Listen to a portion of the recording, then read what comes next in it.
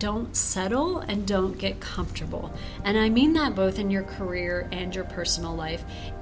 It is very easy when something is fine or even good to just let that be. And there's nothing wrong, but it's not like the ultimate thing that you want to do. And it takes guts to say no to something good to go pursue something great.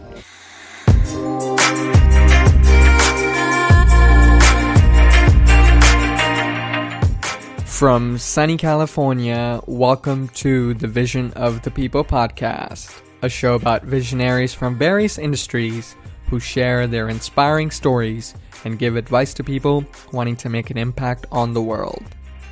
As always, I'm your host, Rushi, like sushi with an R, and on today's episode, we talk with the fantastic Rosie O'Neill, who is the co-founder and co-CEO of Sugarfina. Rosie is an entrepreneur with a major sweet tooth. In July 2012, she launched her first company, Sugarfina, a luxury candy boutique featuring a collection of artisan sweets from around the globe. Inspired by a third date screening of the original Willy Wonka and the Chocolate Factory, Rosie and her co-founder slash fiancé, Josh Resnick, dreamed up a candy boutique for grown-ups, featuring the finest confections packaged beautifully in the brand's signature blue bento boxes. Named one of the world's most beautiful candy shops by Architectural Digest, Sugarfina is disrupting the $200 billion confections industry with an innovative store design and experience. The first store opened in November of 2013 in Beverly Hills and now includes over 30 boutiques in North America in major cities such as New York, San Francisco, Boston, Chicago, Toronto, and Vancouver. Rosie has also been featured on Fast Company's 100 Most Creative People's list and Goldman Sachs' 100 Most Intriguing Entrepreneurs. Before candy, Rosie played with dolls for 7 years as Director of Marketing for Barbie at Mattel, where she led a $600 million global business unit that sold more than 50 million Barbie dolls annually. Rosie has gotten her undergrad and MBA from UCLA. A super sweet episode. Certainly hope you enjoy. All right. Welcome to another episode of Vision of the People podcast. We have a super exciting episode today. I would rather say it's a more sweet episode. Sorry to start off on a bad pun, but I'd always like to start off with this. Rosie, you're the co-founder and co-CEO of Sugarfina. How did you end up starting one of the world's coolest companies, and if I've read right, it has something to do with Willy Wonka? Yes, and thank you so much for being here. I think this is going to be a really fun story to tell, and I'm excited to be able to share the Sugarfina story with your listeners.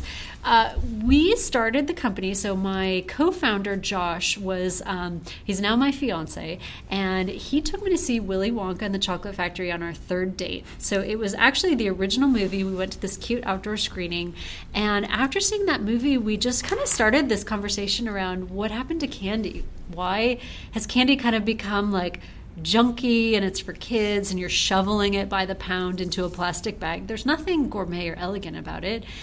What would a candy store for grown-ups look like? And that was really the spark of the idea. Wow, super interesting. So when I was researching about your company, rumor has it that you've tasted over 2,500 different candies and you've traveled dozens of countries in the quest of starting the company. Is this rumor true? And if it is, can you walk us through those exciting times? Yes, I didn't eat 2,500 candies in one day, thankfully, because I think I'd never want to taste candy again. But we went on this really exciting journey around the world, and it was over a couple years' time. So it wasn't like in this condensed amount of time. Sugarfina actually was kind of this back burner hobby idea that we had as Josh and I were, dating and falling in love. We both worked at our existing companies. But what we liked about that time period is it gave us time to really explore and discover. And so our method was we would go into, these different cities when we would travel, and we would try to go off the beaten path and find really interesting candies that we'd never seen before in the U.S. We would track down the candy maker. We would go show up and say, hey, we have this idea. We're really interested in bringing your candy to the U.S. We have this really, high-end concept, and we want to showcase your candy in the best light. can we work together? And we were really lucky because we got a really great response right away. And we started just to amass this collection of beautiful, unique candies that had never been sold in the U.S. before. Yeah, I was reading up on your story with the flavors. You have, rosé, gummy bears.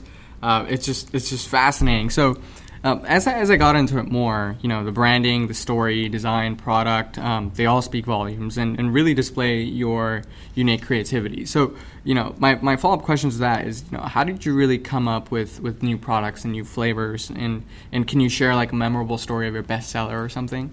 Absolutely. In the beginning, because we were so small, we had to work with existing candies that already existed. And they weren't in the U.S. yet. They were in kind of these small areas of Europe and Japan and a couple other places. But as we got bigger, what was great was we then had the scale to be able to create candies completely unique to us. So we got to play Willy Wonka in a way, which is fun. And I think that's been the most fun part of this company.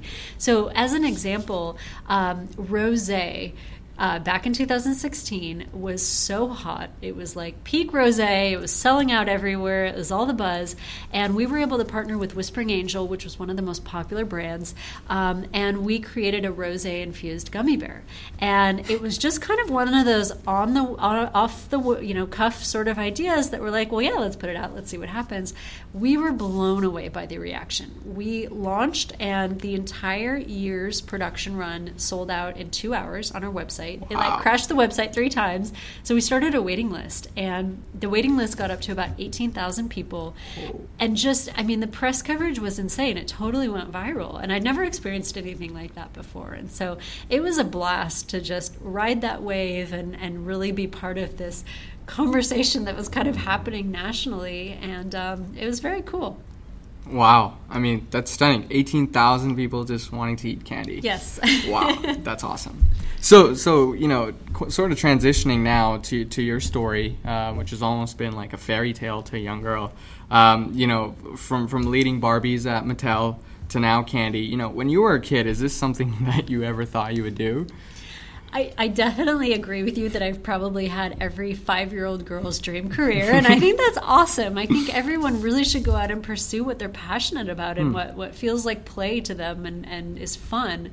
As a kid, I was sort of an entrepreneur without realizing it. Like I would start, a little friendship bracelet company. I had a whole babysitting mafia. I basically babysat the whole neighborhood. So I wasn't really surrounded by any entrepreneurs. So I didn't even really understand the concept that like you could have your own business or you could start a company. That really came later in life when I started to meet more people, in college and business school who were doing that. And I was like, wow, that's really cool. One day I'd love to do that. But I'm a somewhat kind of conservative, practical person. I'm the firstborn of 6 kids, and I did things kind of the normal way. And so for me, it really helped to be able to go and work at a big corporate company, kind of learn the ropes, and then take that leap to start Sugarfeeder. Ooh, very interesting there too. So it's incredibly impressive that this is your first company, right? Yes. Yeah, so massive, and it's I don't think the friendship bracelet company counts. I was only making like $20 in revenue. Okay, this is much better then. And this has been a hit. So, how has the learning curve been? How is this unlike anything you've ever done before? Right now, entrepreneurship really seems to be cool or in fashion. But what's really the hardest part of being an entrepreneur, and how has that learning curve been? Well, this is by far the hardest thing I've ever done. And every day feels like one of the hardest days because I think that, the challenges continue to change every day. And what I thought was a huge, hard challenge back in the beginning, now I look back on that and wish that I had those kinds of problems because they were a lot easier to solve. But being an entrepreneur is not for everyone, and that is totally okay. I think it's good to know that about yourself and to know if that's kind of the type of life you want to have, because it really does take over your life and your company becomes your life. And I love that. That really works for me. But other people want to have more of a balance, and I think that's totally great too. I think the big challenges for us, the creative part and the candy and all of that came really naturally. I think that's because in some ways I was just designing for myself and designing what I would like, and fortunately other people liked it too. But the challenges have been on the scaling side, and we've in some ways kind of been a victim of our own success. We've had so much demand, which is awesome. But scaling the business has been really hard, and it continues to be really hard. And it's one of those things I'm just constantly working on and constantly chipping away at. But I think from the outside, sometimes it appears like it was just so magical and easy, and it really was a lot of blood, sweat, and tears, and candy. Wow. So is this something that kind of keeps you up at night, would you say, like the scaling or the next issues? Yeah, I'd say the scaling is what keeps me up at night, because we're continuing to go through those challenges. And I think a lot of companies at our size, kind of continue to go through those challenges. I think the other thing is, we really try to focus on building an amazing team and retaining our team and really nurturing the talent here. And so it's not that that's like a problem, but it is something I think about constantly, because culture doesn't just happen, right. And culture is not a ping pong table. Culture is really something where you have people who are motivated and inspired and passionate and feel like they are doing their best work. And so I want to make sure that everyone on the team feels that way, and that takes conscious effort. It doesn't just happen. You have to hire the right people, you have to treat them in a certain way, and you have to empower them. Yeah, well said. And your business is really sweet. I mean, the candy business is sweet, but the business of actually making that happen is anything but that, in my opinion. How are you dealing with competition? More specifically, how are you really viewing your competitors? Let's say something like a Classic C's candy, even though I wouldn't say they're artisan, but they're still like viewed as the candy company that has been here for I think around 100 over 100 years. Yeah, over 100 years. So how do you walk me through that? How do you see them? Your perspective? Yeah. When we went into this space, I mean, confections is obviously a huge industry. It's over 200 billion globally, which is crazy huge. Wow. I think that's a good thing, because that means you don't have to educate people on what the product is. People get it. People are familiar with candy.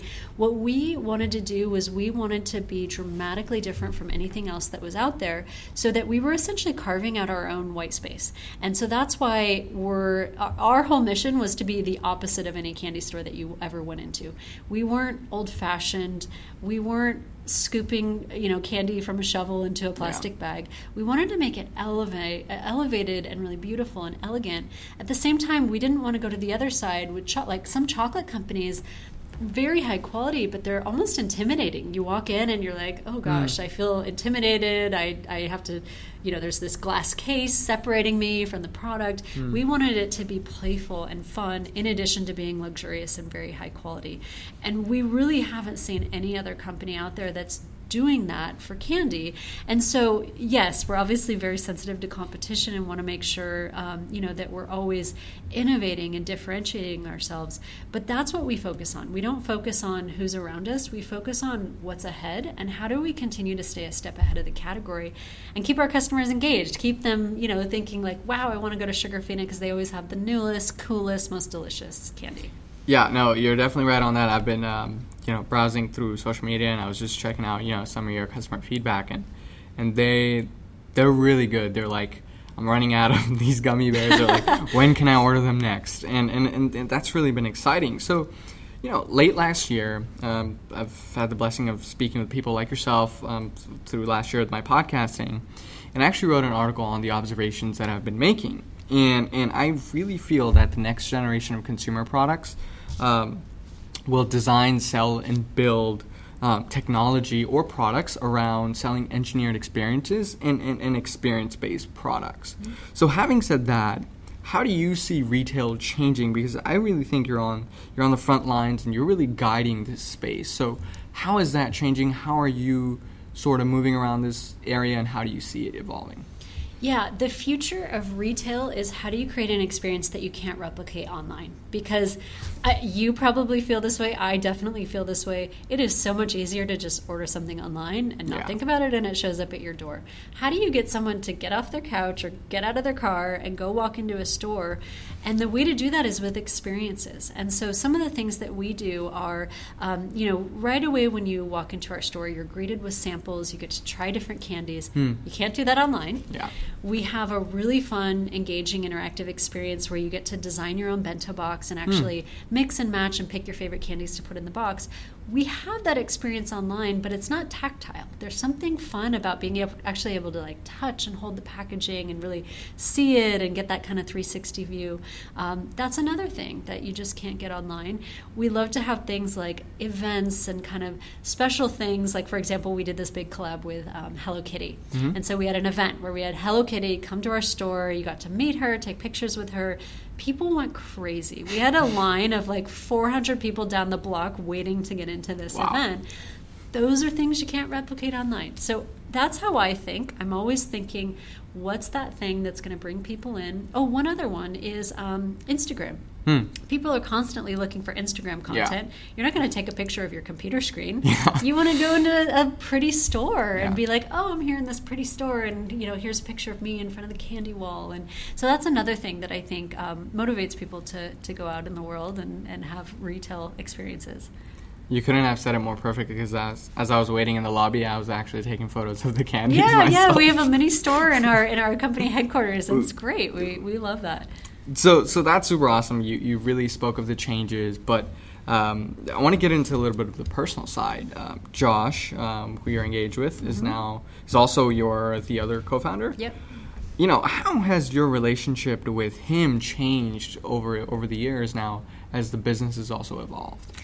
It has been, I think, really great for our relationship, but I think we have a very unique partnership. So almost everyone that I talk to is like, I could never work with my spouse or my boyfriend. We would kill each other. And we, in a weird way, almost are better together than we are when we're apart. And I think that the more time we spend together, the healthier our relationship is.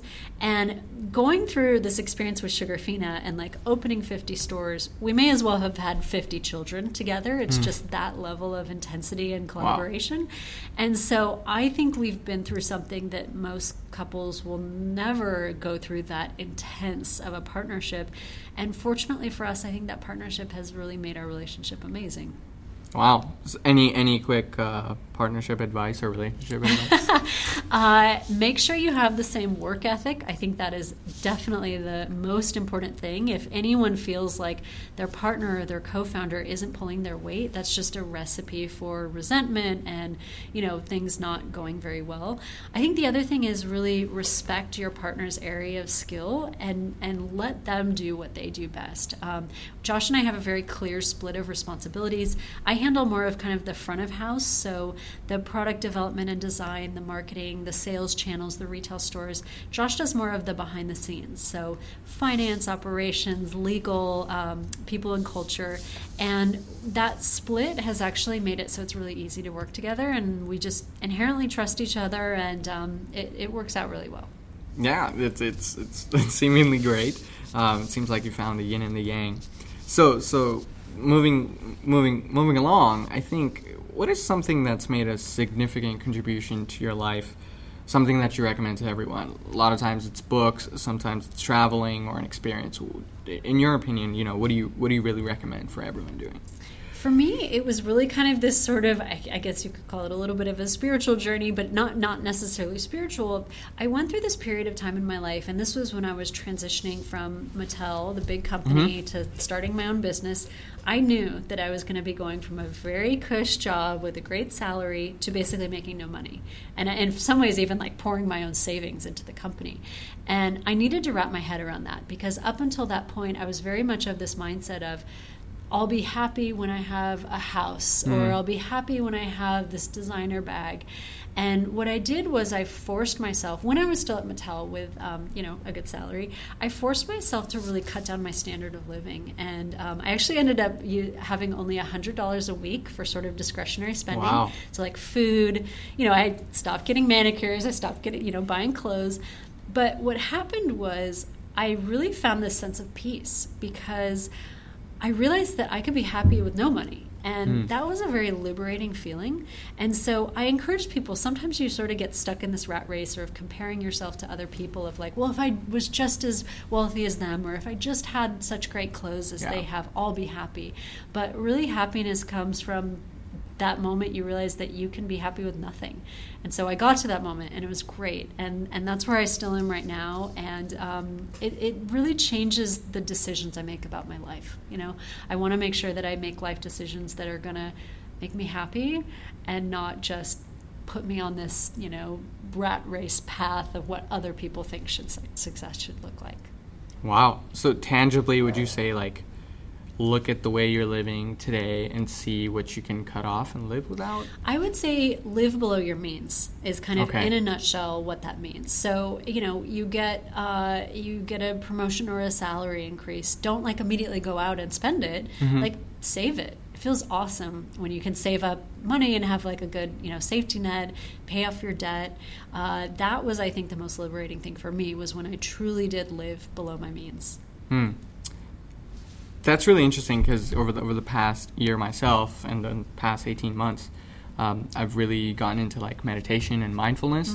And the conclusion I'm at now is I honestly think, and I tell this to my friends all the time, that I genuinely feel I have everything I need to live a happy life. Yep. When you look inside, when you see if you're healthy, your parents are healthy, you have a roof over your head, you're in California, you're in the United States out of all the countries you could be in. To have the opportunity, sure, you know, some things are hard, but if you got the basics covered, you're living the 1% life compared to everyone. Absolutely. It's such an important thing to keep in mind, and that sense of gratitude. Yeah. Even gratitude for the small things, like where you were born. You know, a lot of people, I'm sure, listening to your podcast might have been born in the United States or born into a country where they had the ability to listen to a podcast. Yeah. You know, I mean, that alone, you won the lottery.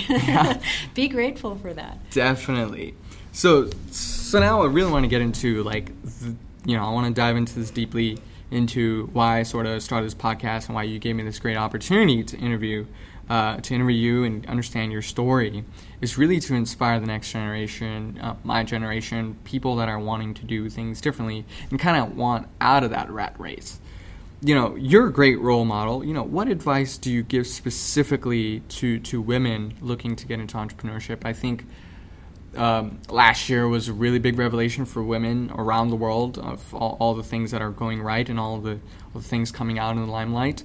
So I think I also want my podcast to be a place where they can also grow and I can give an opportunity to empower them in any way. So channeling that through you, obviously, would love the advice that you would give to them. Yeah, I think your mindset is really important. I have seen a lot of women who go into entrepreneurship or maybe go into an industry that's more male-dominated, and they almost like look for the inequalities and they sort of in some ways dwell on it, like, oh, I went to a pitch meeting and, you know, they didn't invest in me because I was a woman. I would say shift your mindset to look for the positive and look for the opportunities because they are absolutely there. And I think in a lot of ways, especially in this moment in time we're going through right now, women have an advantage and have the ability to stand out in a way that they never have before. I think that the mindset is really shifting kind of across all genders, that having a woman's perspective, particularly if you're, in a company or a product that targets or services women, you're going to be so much more successful than a man in that role. And I think people are finally really waking up to and embracing that. I sit on a board that the head of the board was so excited to bring more women onto the board. And it has dramatically, impacted the success of their company, I believe, because they are getting that more balanced perspective. So I think my advice would be don't focus on or look for those things that maybe still feel unequal, and there definitely are still inequalities, but think about how you can be a role model for other people. Think about how you can be bold and go after it. Think about how you can reach out to women mentors, because, I have so many women in my life who are kind of, huge role models and mentors to me. And then there's a lot of women who are kind of getting into entrepreneurship for the first time. I love talking talking to them and giving them, advice and things that they can do or not do to avoid some of the mistakes that I made. Great advice. And a follow-up to that is, what are a few ways, in your opinion, that I think everyone around us, including guys, can really help empower women? I think it's the open-mindedness and recognizing that there is a lot of value in bringing women's perspective to the table. Women work incredibly hard. We are very happy that we have such a large percentage of women in our company because we just have an awesome group who's so dynamic and so passionate. But I think also it's a perspective. I think there's different ways of thinking, different ways of approaching problems, different ways of approaching team dynamics and collaboration. They're not like good or bad, but I think it's important to have the balance of the two perspectives, because anytime you go in one extreme or the other, you're missing out. Yeah. We're a society that includes men and women. Men and women should be at the table for pretty much everything, in my mind. Word. I totally agree. Can't say anything more. I mean, I completely agree. And thanks for that such elaborate explanation. And I think that was transparent and clear. So getting into the last two questions here, again, this is kind of different this is for people, men and women that are both in their 20s and that really want to live ambitiously and with a purpose. You've been fortunate enough to really find something that was your calling. You really enjoy it. It's kind of like your life's purpose now. What is something that you would tell yourself if you could go back in time to that period and how you can deal with things differently and how you can find your journey almost?